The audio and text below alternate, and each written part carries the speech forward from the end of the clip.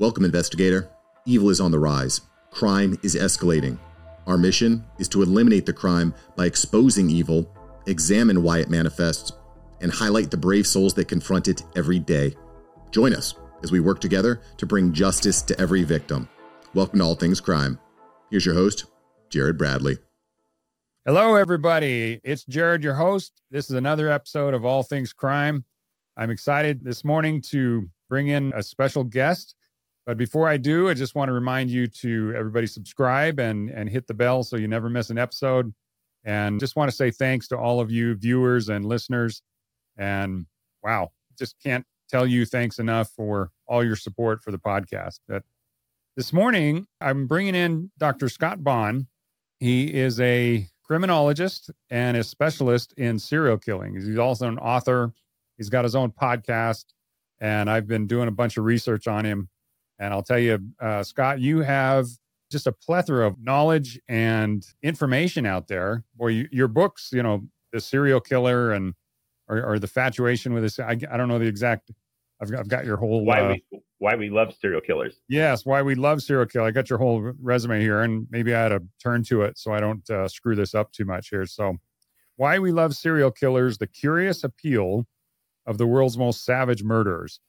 And boy, if that isn't a title that captures everybody's attention, I don't know what will. But I've also seen some of your latest articles, and we'll definitely get into that, you know, why the true crime audience is predominantly female and those kind of things. So just a fascinating discussion that I'm really looking forward to. So it's awesome to meet you. And I see you're in Las Vegas, my old stomping grounds from 20 years ago. And welcome to the show.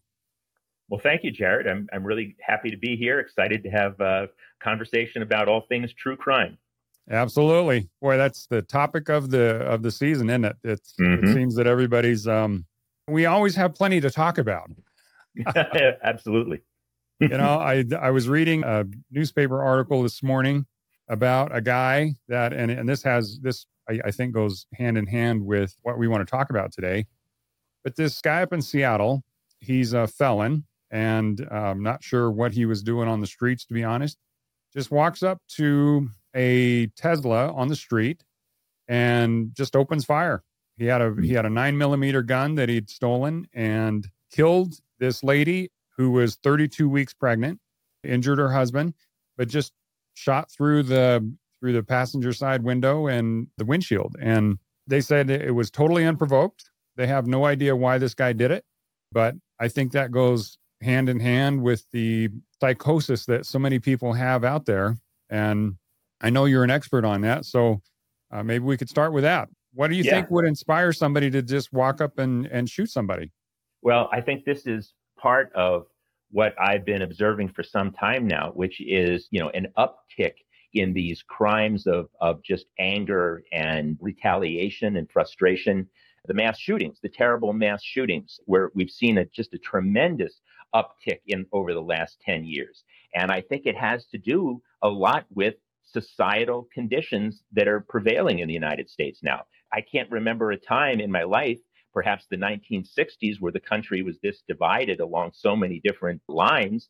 People are angry, they're frustrated, they feel powerless, alienated, and in those type of conditions, some people strike out in rage and retaliation, and that's really what mass murders are. You know, mass public shootings are perpetrated typically by a fatalistic individual who often wants to go out in some sort of a blaze of glory, make a statement, and take out as many people as possible because they feel that the world has done them wrong in some way. That's a typical model of a mass shooter. And then at a more micro level, like you just described, an individual incident like that also just smacks of anger, frustration, and wanting to, you know, hurt someone just out of rage. And of course, that individual might also have pathological mental issues as well. But I think a lot of this is literally due to the social forces that are prevailing in our country right now. I mean, everyone's waiting for the next shoe to drop. What's going to happen next? And there's just so much angst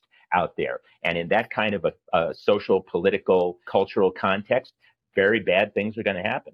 Yeah, It's pretty insane the way there's so many people out there that I think have some sort of mental illness or instability, but then you compound that with the fact that social media, for example, and I think this Idaho shooter that killed those 4 students up there is a good example. Koberger. He, my understanding at least is he was kind of shunned. He was socially awkward. He was almost like stalking one of the victims, and she probably as a social media influencer, but for the most part, just a young girl that was just pretty much ignoring everybody other than herself. And she didn't reciprocate his, I don't know, promptings, whatever, in order to, it's hard to describe it, but so many people are just having fun and doing their own thing, and they don't have time to pay attention to everybody else. And some of these folks like this Brian Koberger thought that he deserved attention from her, and when she didn't reciprocate that, he lashed out. Well, the Koberger case, of course, is very much in the front of the news right now, and his trial is actually going to start later this year. Now, in the case of Koberger, it's really kind of an interesting dynamic because what he's charged with is essentially a mass murder, four people in one incident.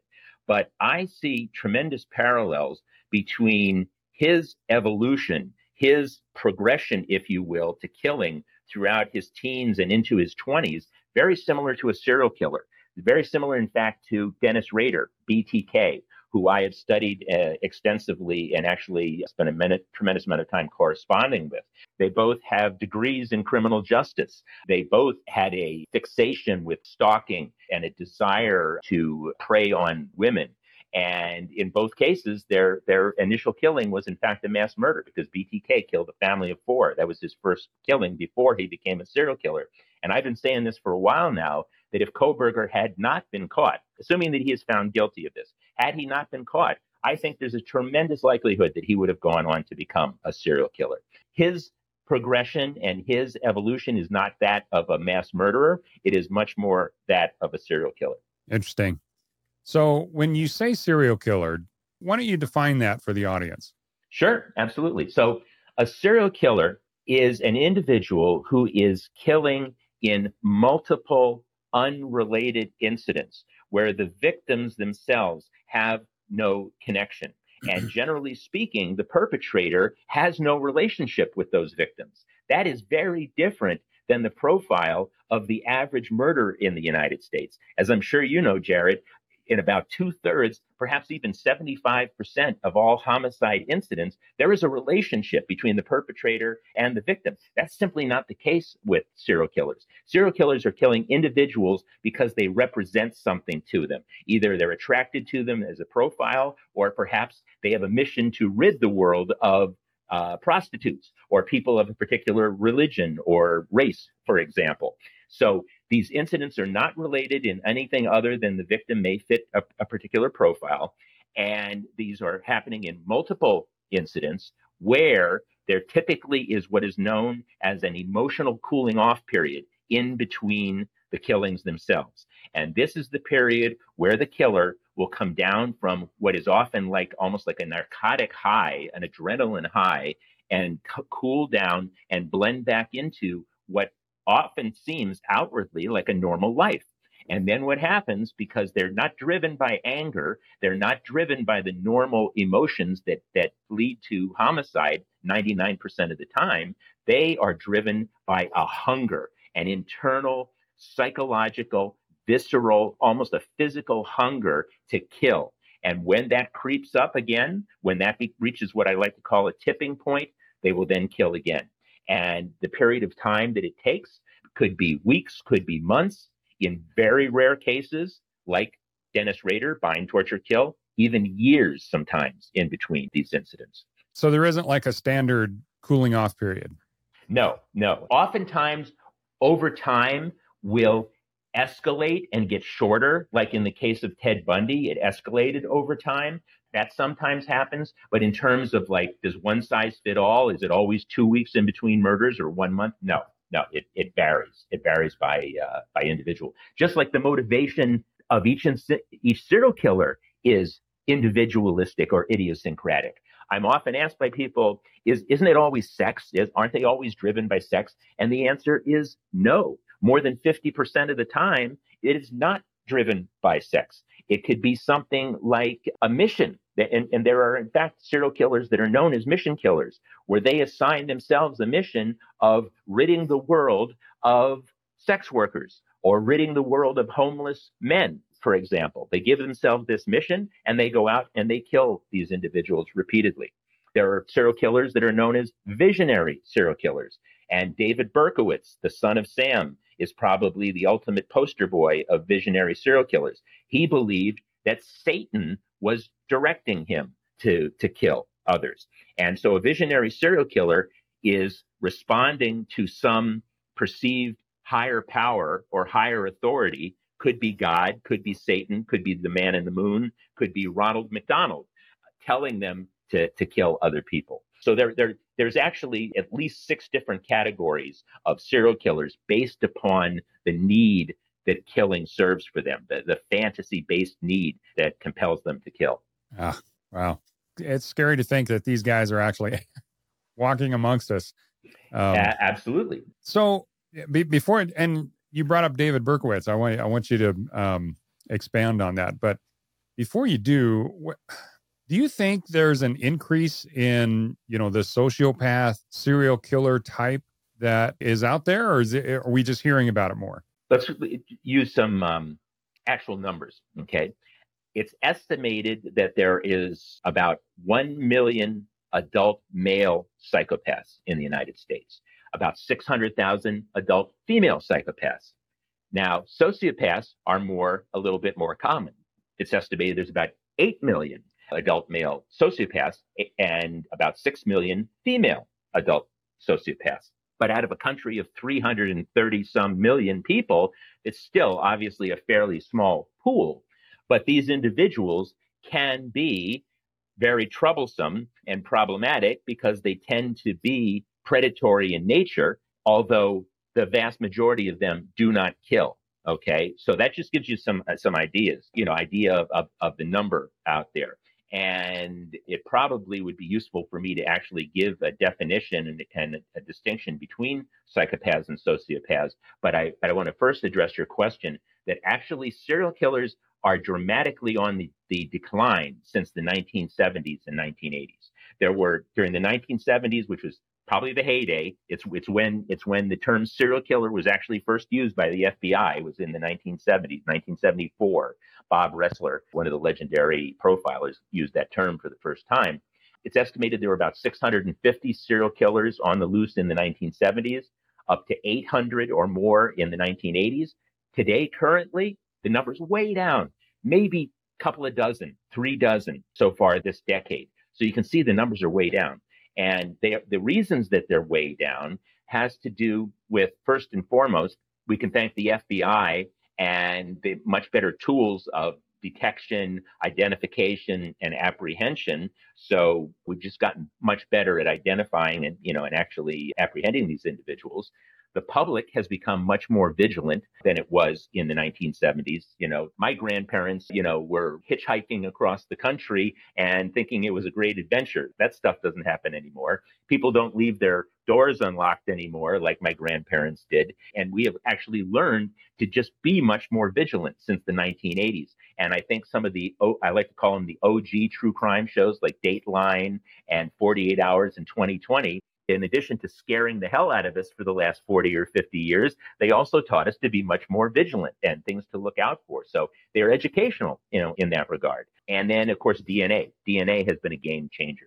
The Golden State Killer, serial killer, was apprehended not that long ago based upon actually ancestry DNA. So I think there are a lot of reasons why, the numbers have gone down dramatically. So that's good news insofar as serial killers, but that doesn't mean sociopaths and psychopaths have gone away.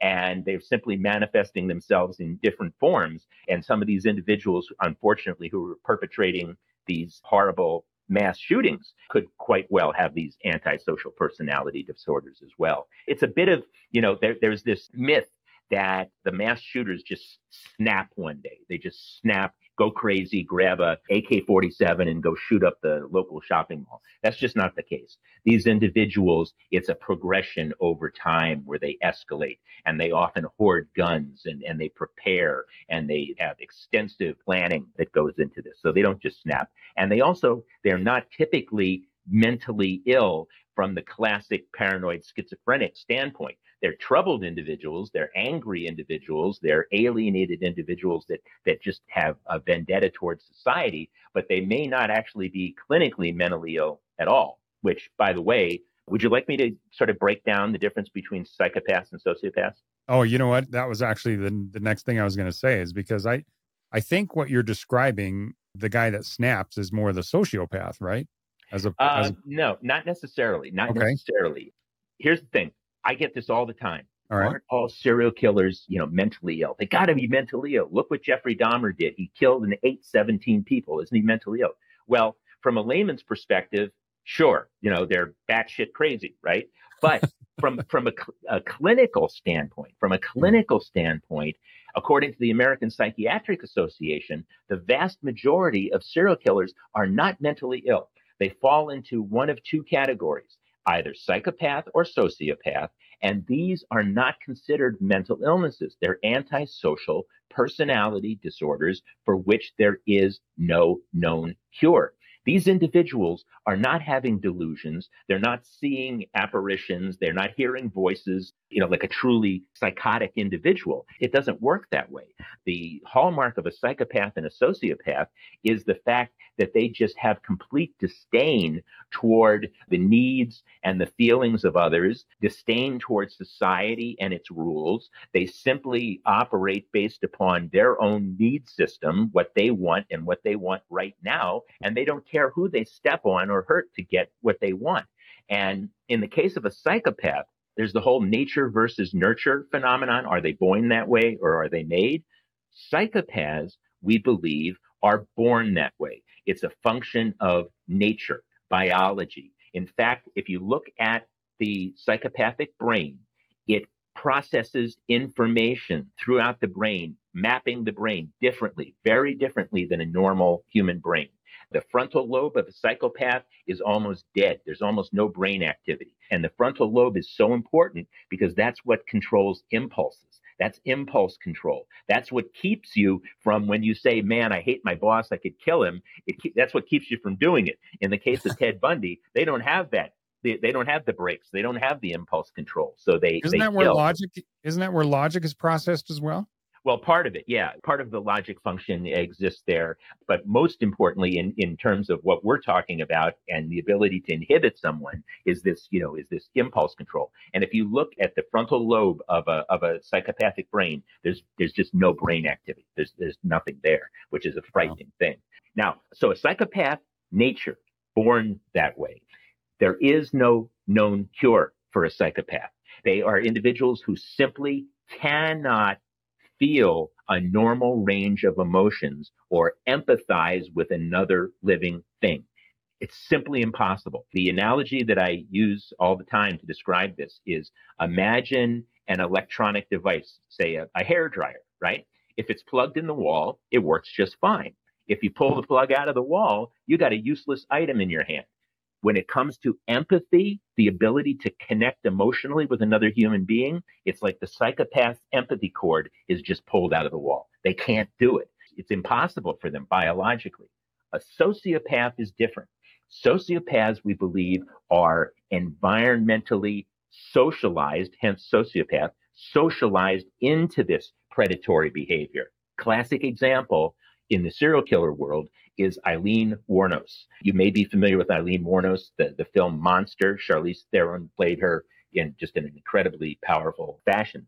This is a woman who had been tragically brutalized throughout her life, absolutely brutalized. She became conditioned into a retaliatory mode, a predator herself, and began to prey on the very men that she believed had harmed her over time.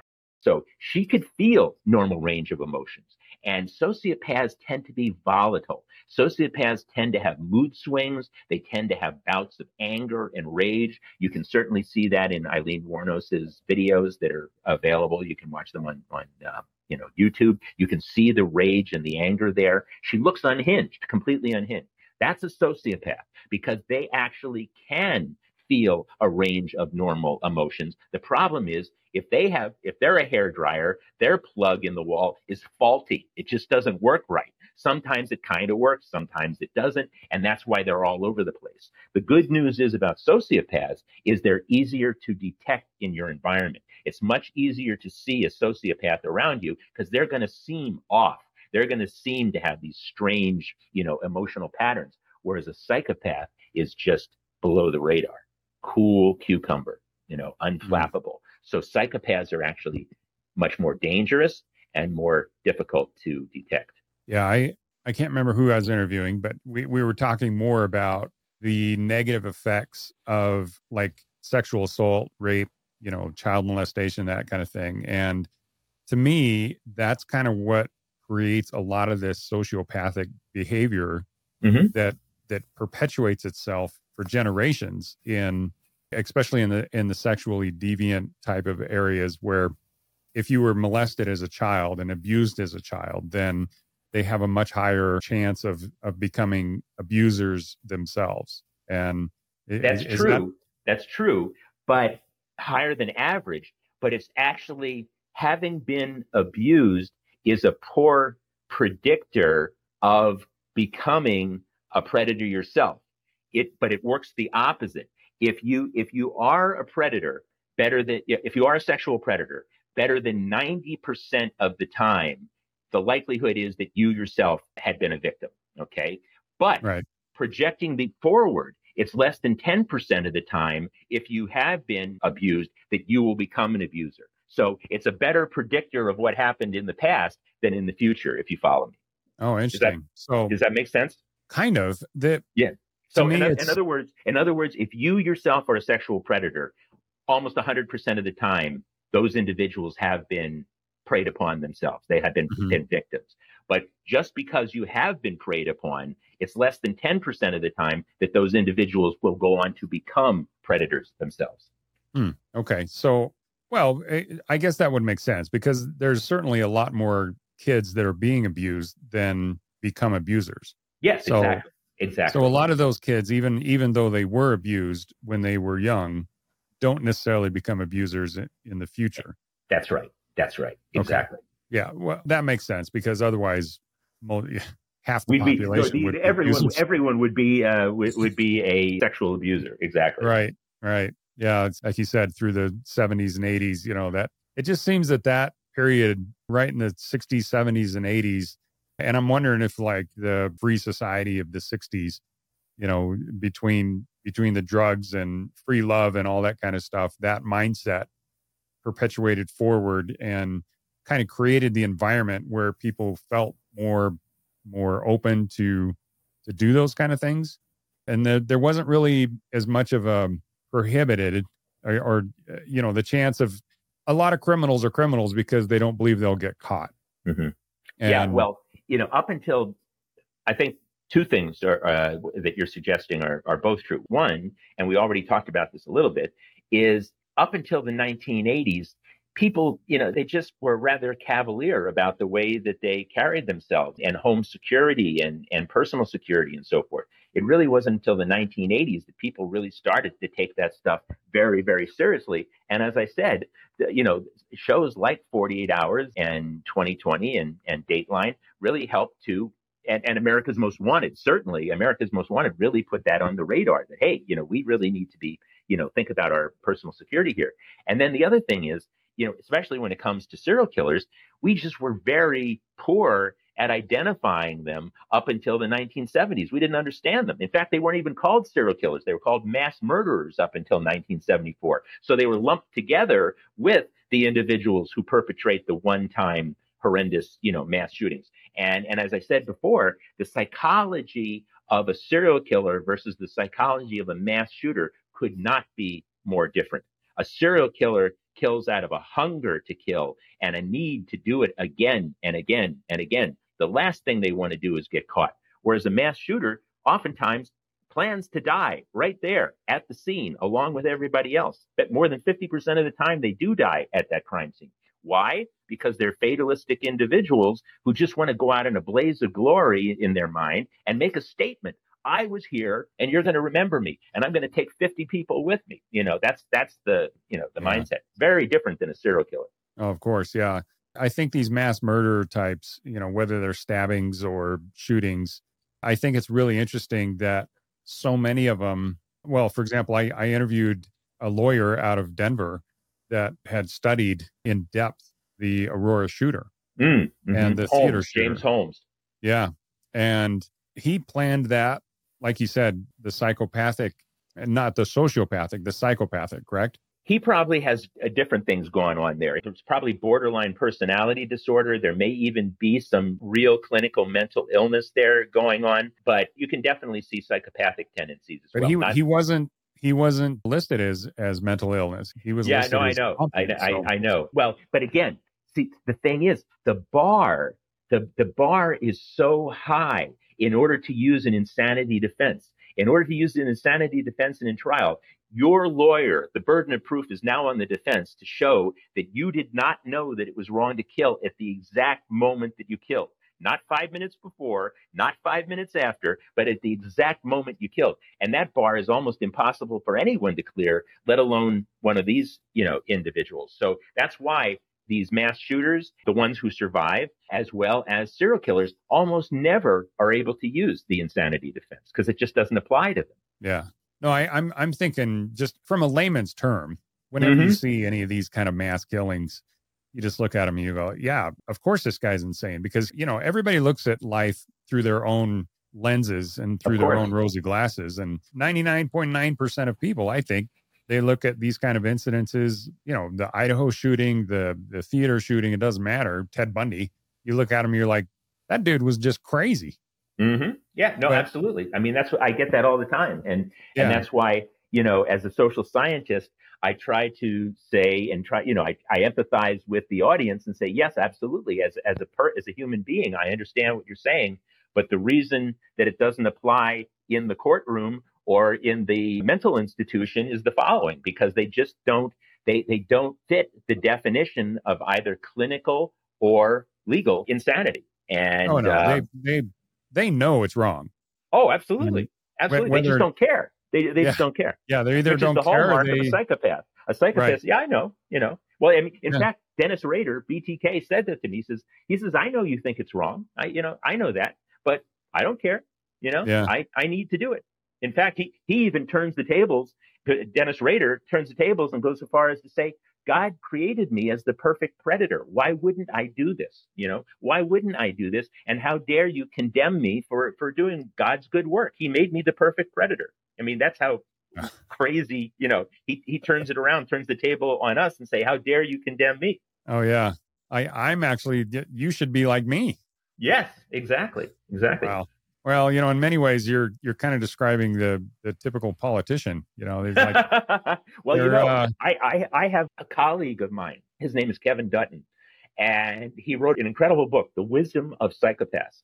And he studies exclusively highly functioning, successful psychopaths in the realm of areas like brain surgery, politicians, lawyers, corporate CEOs. If you think about it, there are certain fields where being cold-blooded and indifferent to the feelings of others is actually a wonderful trait to have if you want to the ultimate success, because you don't care who you step on along the way, So it's not surprising when you really think about it why you could have psychopaths in the very bastions of power and influence in the world. Well, and I've talked to multiple people about this too, is that the psychopath is also, in many cases, an extreme narcissist. Oftentimes, there's a big correlation there. Yeah, absolutely. Yeah. Absolutely. So, the fact that they almost worship themselves, and the only thing that's really important is themselves and how they feel, and they have no remorse over what has to happen in order for them to achieve whatever their success level is. fortunately, most of those people aren't cold-blooded killers, but at the same time, they're very calculating. They're very predatory. Yeah. And frankly, they just don't care who they hurt in order to achieve their goals. And that's interesting. I definitely don't want to get into politics, but but you can see it. I mean, it that's why my friend's work is so fascinating. He and I chat all the time about this. I'm studying them in the criminal violent killer world, and he's studying them in the boardroom. The ones who are are highly successful. So we have some very interesting conversations about that. But it is true. It is absolutely true. Which is why the most psychopathic and narcissistic of the serial killers, like the Ted Bundys, the John Wayne Gacy's, the Green River Killers, Gary Ridgway, are so prolific because nothing bothers them.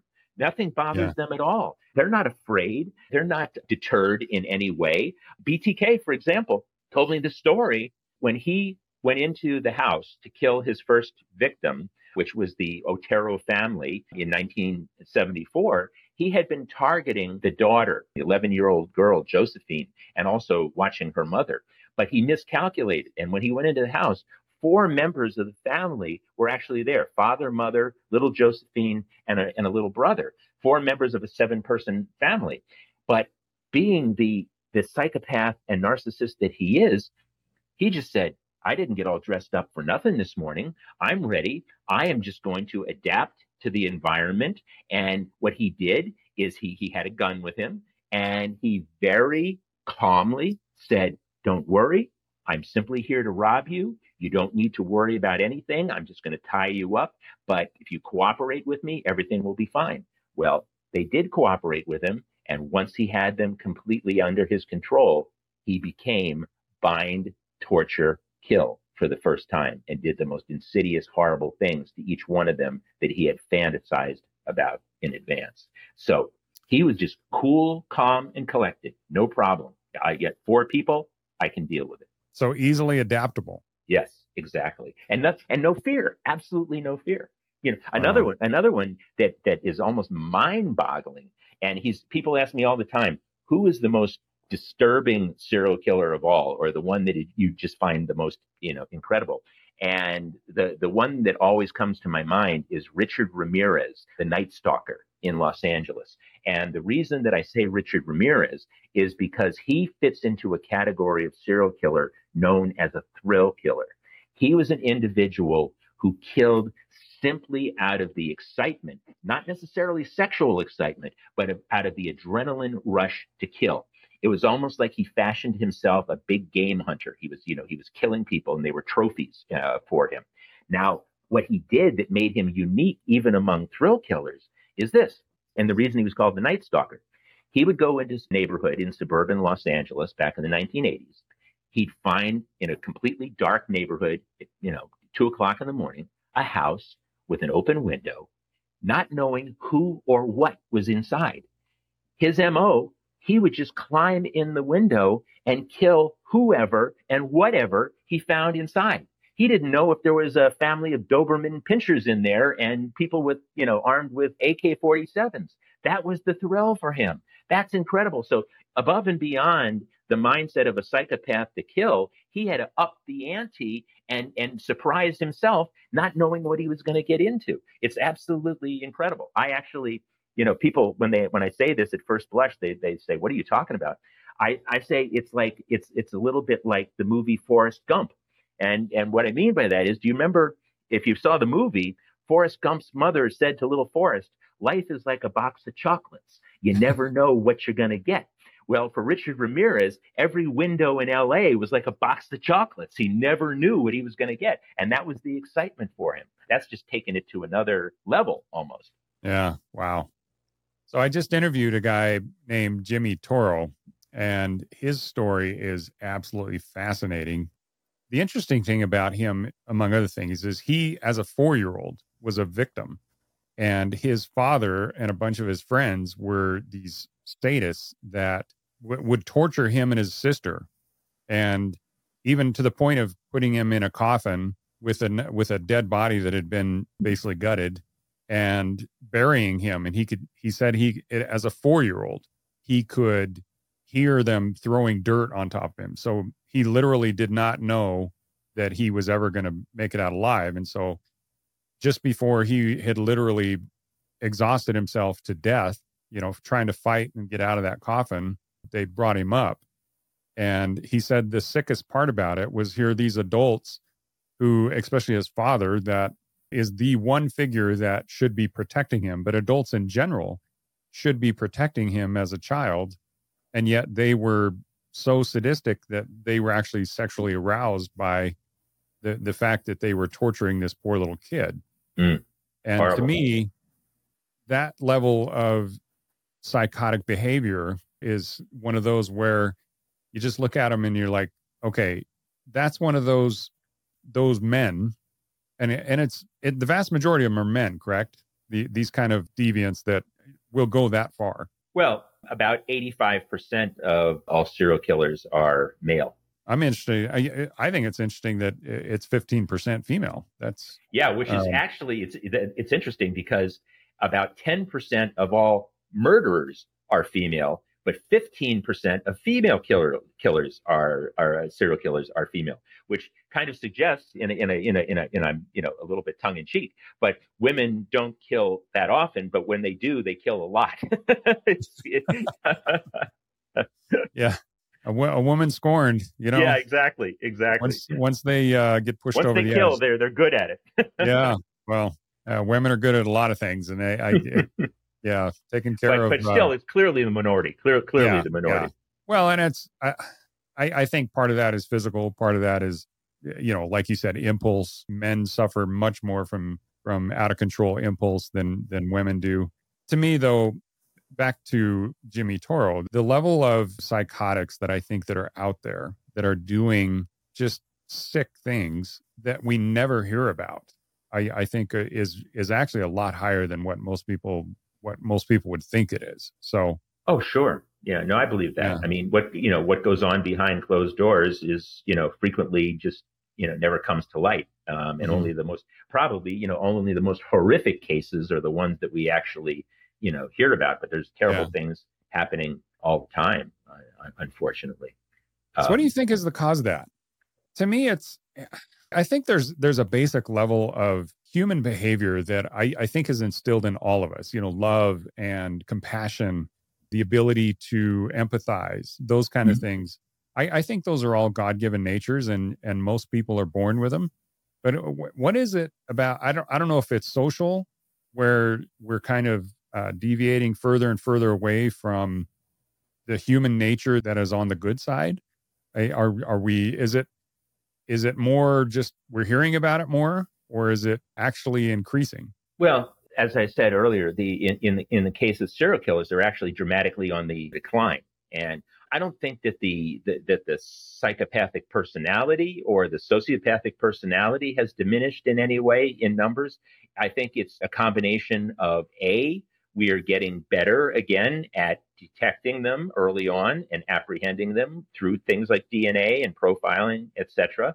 But they're also manifesting themselves in different ways. Because again, remember, it's only a tiny sliver of psychopaths and sociopaths who become predatory killers, serial killers, or violent in general. Most psychopaths are not violent. They're predatory, as we've already talked about and even joked about a little bit, being successful in whether it's banking or lawyers or whatever. They're predatory in nature to the extent that they don't mind stepping on other people, but that doesn't necessarily make them, serial killers. Right. Not all serial killers are psychopaths. Not all psychopaths are serial killers. There is a correlation there, but it's a small percentage of the individuals. And in terms of your question of environment, nature versus nurture, I've always believed it's a combination of the two. It's and again, why are we seeing an uptick? The one thing that we can certainly document is an uptick in these horrific mass public shootings over the last 10 years. And that, I firmly believe, is due to the socio-cultural political environment that we live in right now, where society is almost being torn apart. I mean, people are afraid. People no longer believe in the American dream. They no longer think that their children's lives will be better than their own. People are just afraid and alienated. And in that kind of an arena, if in that kind of a social context, as I said, very bad things are going to happen. They're bound to happen. Yeah. There's a fair number of people that I've talked to that, including law enforcement, that think that when they look back as to motive and things like once they actually catch the person, that the dehumanization of, especially of social media, is a major factor. And the fact that we can, I don't know if you know Dr. Lee Meller.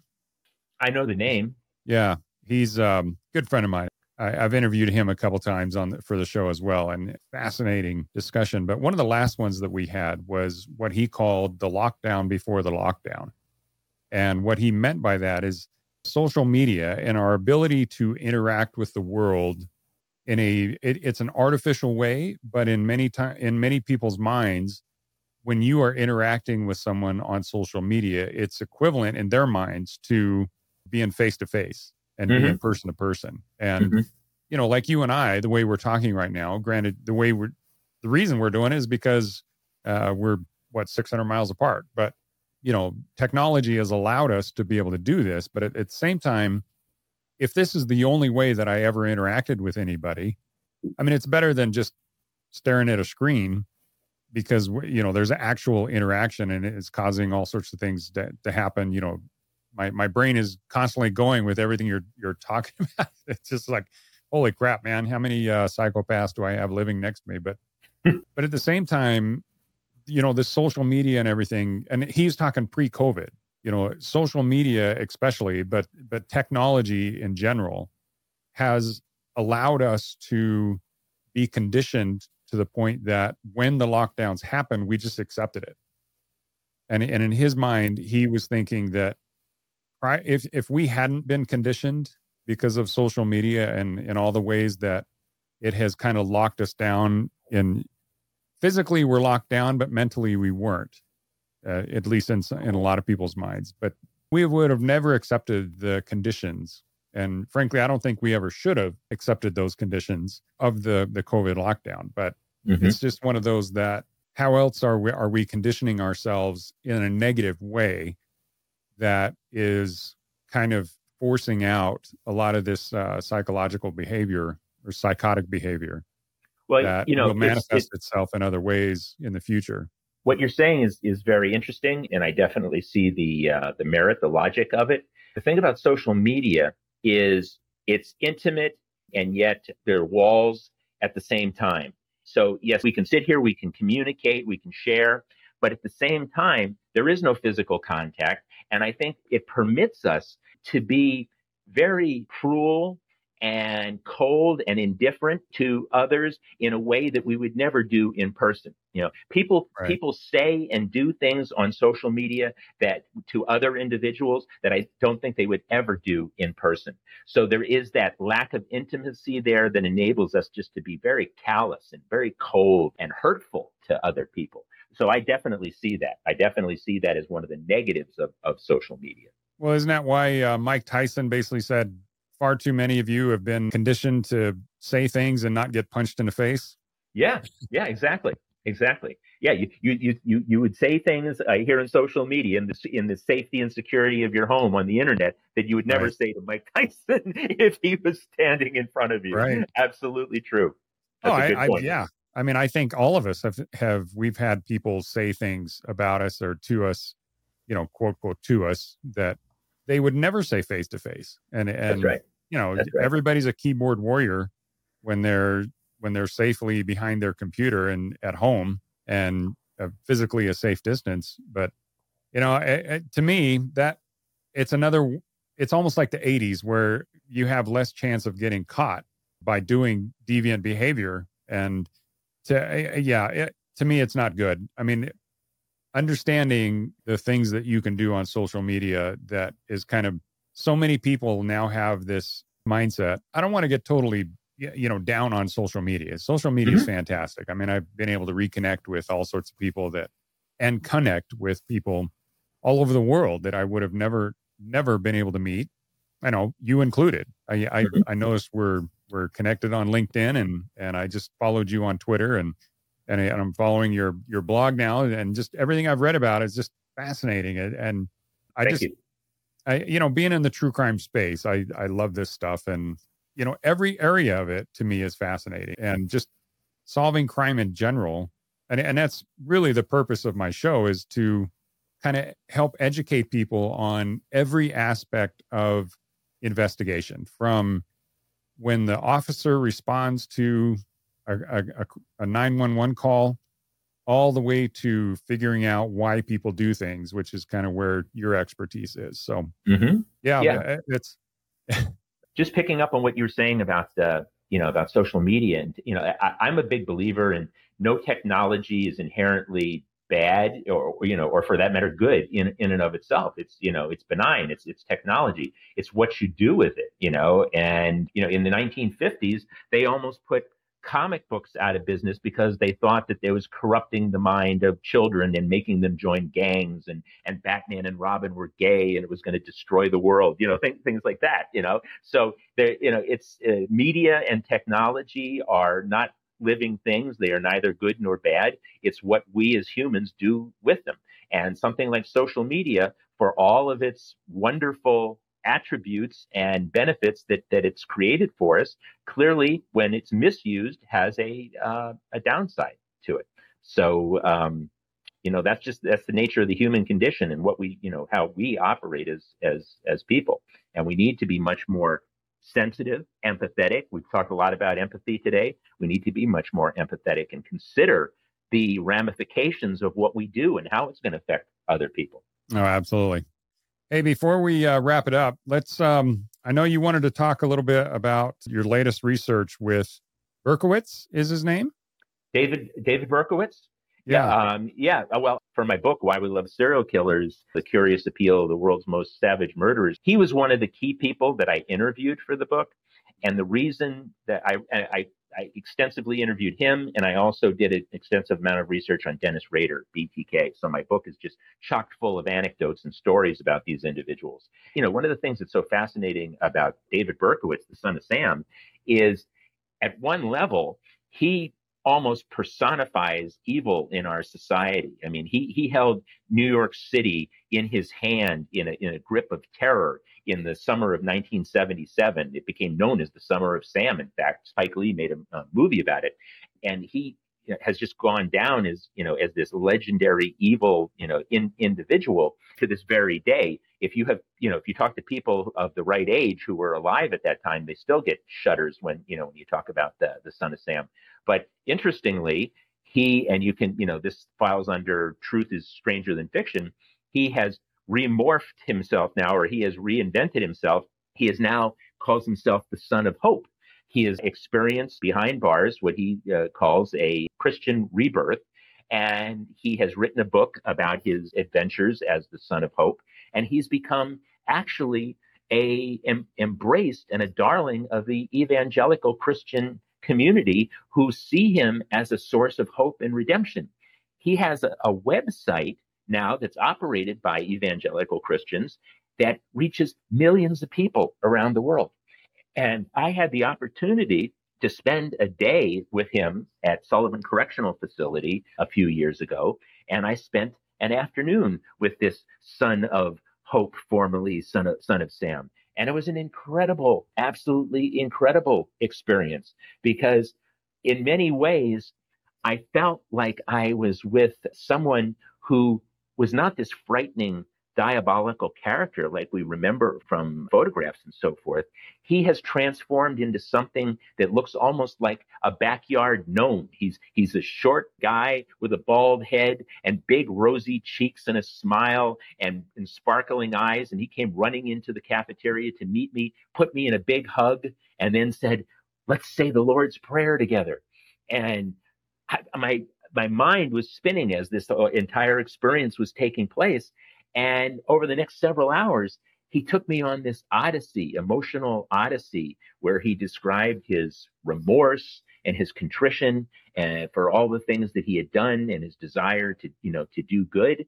And it actually took me back, because who am I to say?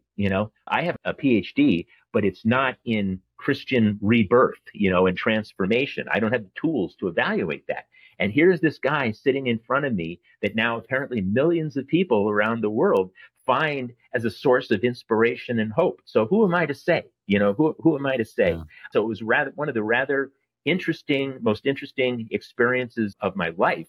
And, I walked away, and I try to this day have an open mind.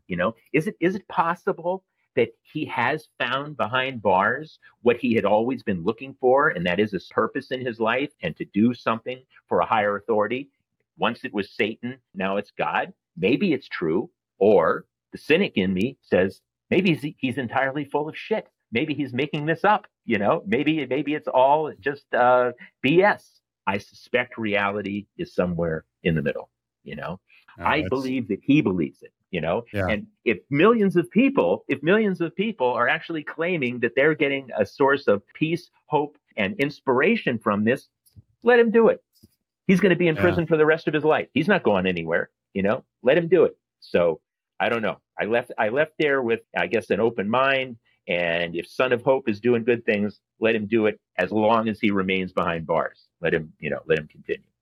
Yeah, that's interesting. Well, I can personally attest that God can change lives, and, finding a higher purpose than just mankind and, being physically on this earth. To me, that's where a lot of the hope that people lose in society is happening. I've seen a number of graphs that it shows the decline in church attendance and religious affiliation and those kind of things, and the increase in crime and even just mean acts, where people are just less cordial and less social. There's a direct relation between those two. And I happen to agree with you. I believe that we are, as humans, are spiritual individuals or spiritual entities by nature, looking for something to believe in. And it can go to the good, it can go to the light, or it can go to the darkness. So that's why I say I left there with an open mind, because Berkowitz was once led into the darkness, and he said I was a very evil man. And he says behind bars, he's been led into the light. So, actions speak louder than words. And if he truly is having this effect on people and it's causing comfort and hope for people, that's what I say, let him continue to do it, Oh, absolutely. Yeah. So I find it really interesting. And as you bring this up, there's a lot of people in society today that I think, and frankly, some of the scientists, especially like gain of function research, things like that, to me, it's almost psychotic behavior, because they are putting themselves in the place of a higher power and doing things that, in my mind, God never intended. And, whether people in the audience believe in God or believe in a higher power, to me, it doesn't really matter, as much as if you look at, and again, I'm not a, totally versed in this, but I see a relationship between the number of people that are pushing away from a higher being and a higher purpose and looking more inward, and people that it seems that the more they study and the higher in advanced degrees they get, the more narrow their focus becomes on how they view life. And I don't know. I don't know if I'm explaining myself well, but no, you are. And I mean, and again, let's put it in something tangible. I believe that the uptick that we've seen, the considerable uptick in mass public shootings, is a manifestation of what you're describing. These are individuals who have lost all belief in anything. They're completely alienated from life, from the world, and from themselves. And as a result, what are they doing? They're taking themselves out, and they're taking as many other people out with them. So these are people who literally, like, by definition, have lost all belief. So I think that right, there is a very tangible example of exactly what you're describing. And where does that come from again? It comes from the environment, the social, political, cultural context that we live in right now. Yeah, absolutely well said. it's one of those things that I think the further people push away a higher being and a higher purpose, and in my opinion, that's God, and which gives this life here on this earth purpose to me. Mm-hmm. And, we're here more than just to have this earthly experience. And the more people do that, the more they are willing to do things that are on the fringes, and which may be something like, performing surgeries that are just insane, to doing research that's insane, to, deciding that life just isn't worth living anymore. And which is another really big topic of the way people, especially men, especially young men, are being almost ignored especially by the opposite sex. And it seems that, I don't know what the stat is though, but it's they say that like 80% of the young men that go into a bar never interact with anyone from any female when they go into a bar. They're completely ignored. And so this 80% is falling completely victim to the 20% that are getting all the attention. And as you know, most men, they'll crawl over crushed glass to get the attention of the fairer sex. And when they're completely ignored, then a lot of times they'll just look at it and eventually something will snap and they'll say, it's not worth being here. I'm going to do something to get attention. And if that requires me going out and shooting a bunch of people and, going into a nightclub and shooting it up in order to get somebody's attention, and like you said, make a name for themselves that will be known throughout society, then that's what they do. And part of it is environmentally driven. Some of it's wired into them. But I think just the way this society is kind of moving toward almost promoting narcissism and promoting, again, that divide, it's a dangerous combination. Mm-hmm. Interesting point. Yeah. I thought I think that there's so much happening in the sociological world and through a sociological lens that helps to explain what's happening, which is, by the way, I'm a criminologist, but my PhD is in sociology with a concentration in criminology. So I tend to look at things at a macro level as opposed to the sort of the idiosyncratic pathological level of one individual. I look at what's happening in society as general and then try to understand the patterns that emerge from that. And so as we look at a lot of this pathological individual acts, when you look at the environment itself, the social context, you can say, well, of course this is going to happen. Look at the environment. Of course you're going to have these individual pathological acts. How could you not, given the social context that we live in? Yeah. So last question for you. In the context of what we've been talking about, when you think about your specialty and the areas that you've focused on, especially serial killings, is the infatuation with true crime, with serial killings in general, is that feeding the beast? Is it promoting more of it? Or do you think that's a factor? This could be a topic for an entire discussion in itself. The fascination with true crime generally and serial killers specifically is a multifaceted thing. And there's a bit of it that's like looking into the abyss, or the phenomenon of rubbernecking on the road. There's an accident. I got to look at it. It's so compelling. I've got to look at it. There's some of that that's going on with, particularly serial killers. It's just so over the top and inconceivable that it draws my attention. But there's also a cathartic effect of it, particularly for women.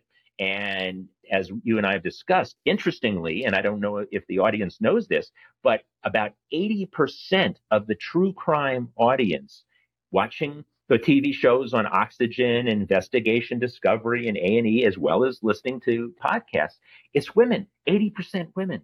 And I think a lot of the attraction for women comes out of empathy, once again.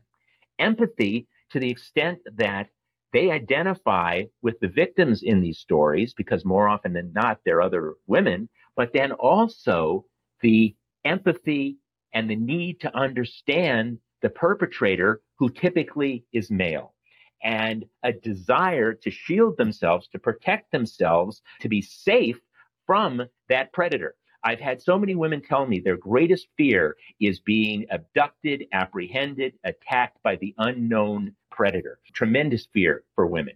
So why do they watch these shows? Is they want to learn how to protect themselves. They want to be safe. They identify with the women in these stories. And if you notice, the typical template for these true crime shows, 48 Hours, as well as the shows on investigation, discovery, etc., it starts with a terrible crime, an abduction of a murder, almost always a woman. Then for the next 50 minutes, they take you on this terrifying odyssey trying to find the perpetrator. And then in the last 10 minutes, they identify the individual, they're apprehended, they go to prison, truth and justice prevails. So the female audience can say, oh my God, we're safe. We're safe again. And the programmers of these shows know that.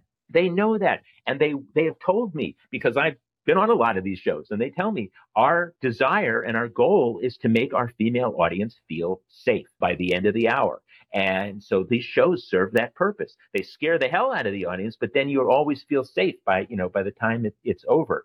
And so the empathy aspect of it, I think, is particularly powerful for women. Who wants to date or marry the next Ted Bundy, right? Nobody does, right? Right. For that matter, who wants to give birth to the next Ted Bundy? Nobody does, right? So women are looking to this to educate themselves and also sort for a catharsis, to an outlet for their fears. I can experience the fear and then I can let it go.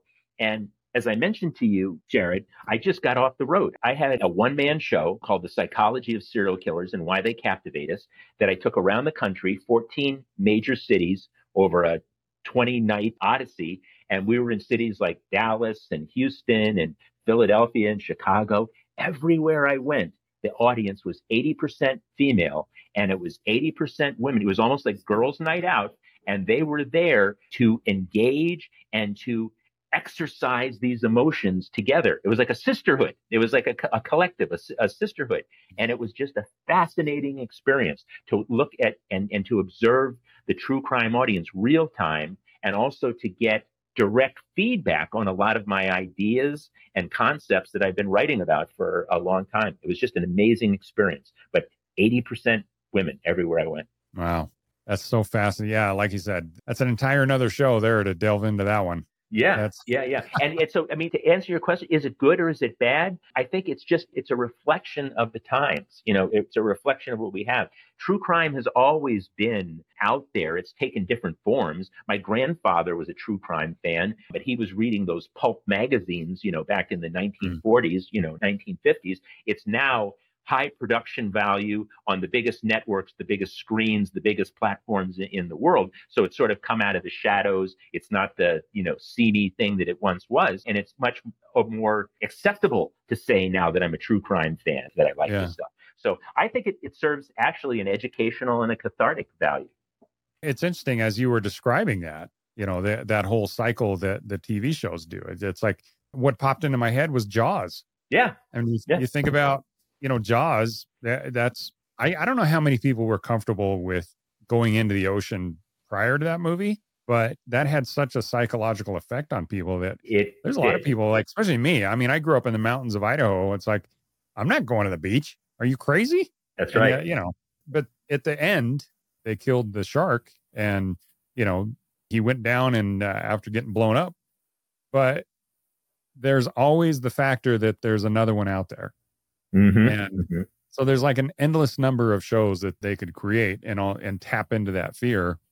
And you would hope that there's more killer sharks out there than there are killer people, but I don't think so. Well, it's very apropos maybe that we end on this, because I actually talk about this in my show, and I've used this reference many times, is that I believe that a serial killer like Jeffrey Dahmer is actually in many ways very much like a great white shark. And they share at least three things in common. They are both rare, exotic, and deadly. In addition, the odds of being killed by either a serial killer or a great white shark are very similar. And that is, and I've done the math, it's about 150 million to 1. Those are the odds of being killed by either a serial killer or a great white shark.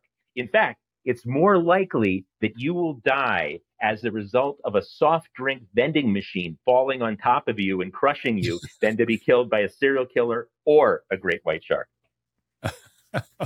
All right. Well, yeah, that's a great point to add on or to end on, because, serial killers especially, and I would include mass shootings and everything else in there. It's, there's so many stats that when you actually get into them, like, for example, the odds of you getting killed by a police officer being, if you are unarmed and non-aggressive toward a police officer, you have a better chance of dying from a bee or a wasp sting than dying from a police officer. So yeah, it's the imagery, it's the horrific imagery that we see that becomes so indelible. What is more horrific than Jeffrey Dahmer eating people? What is more horrific than a great white shark with these giant jaws? It's the imagery. This is the stuff that sticks with us. And like you say, the mind doesn't do it logically. It's like, well, there's more of them out there. I know there's more of them out there, and I'm going to be the next victim. No. The odds are 150 million other people will be before you, but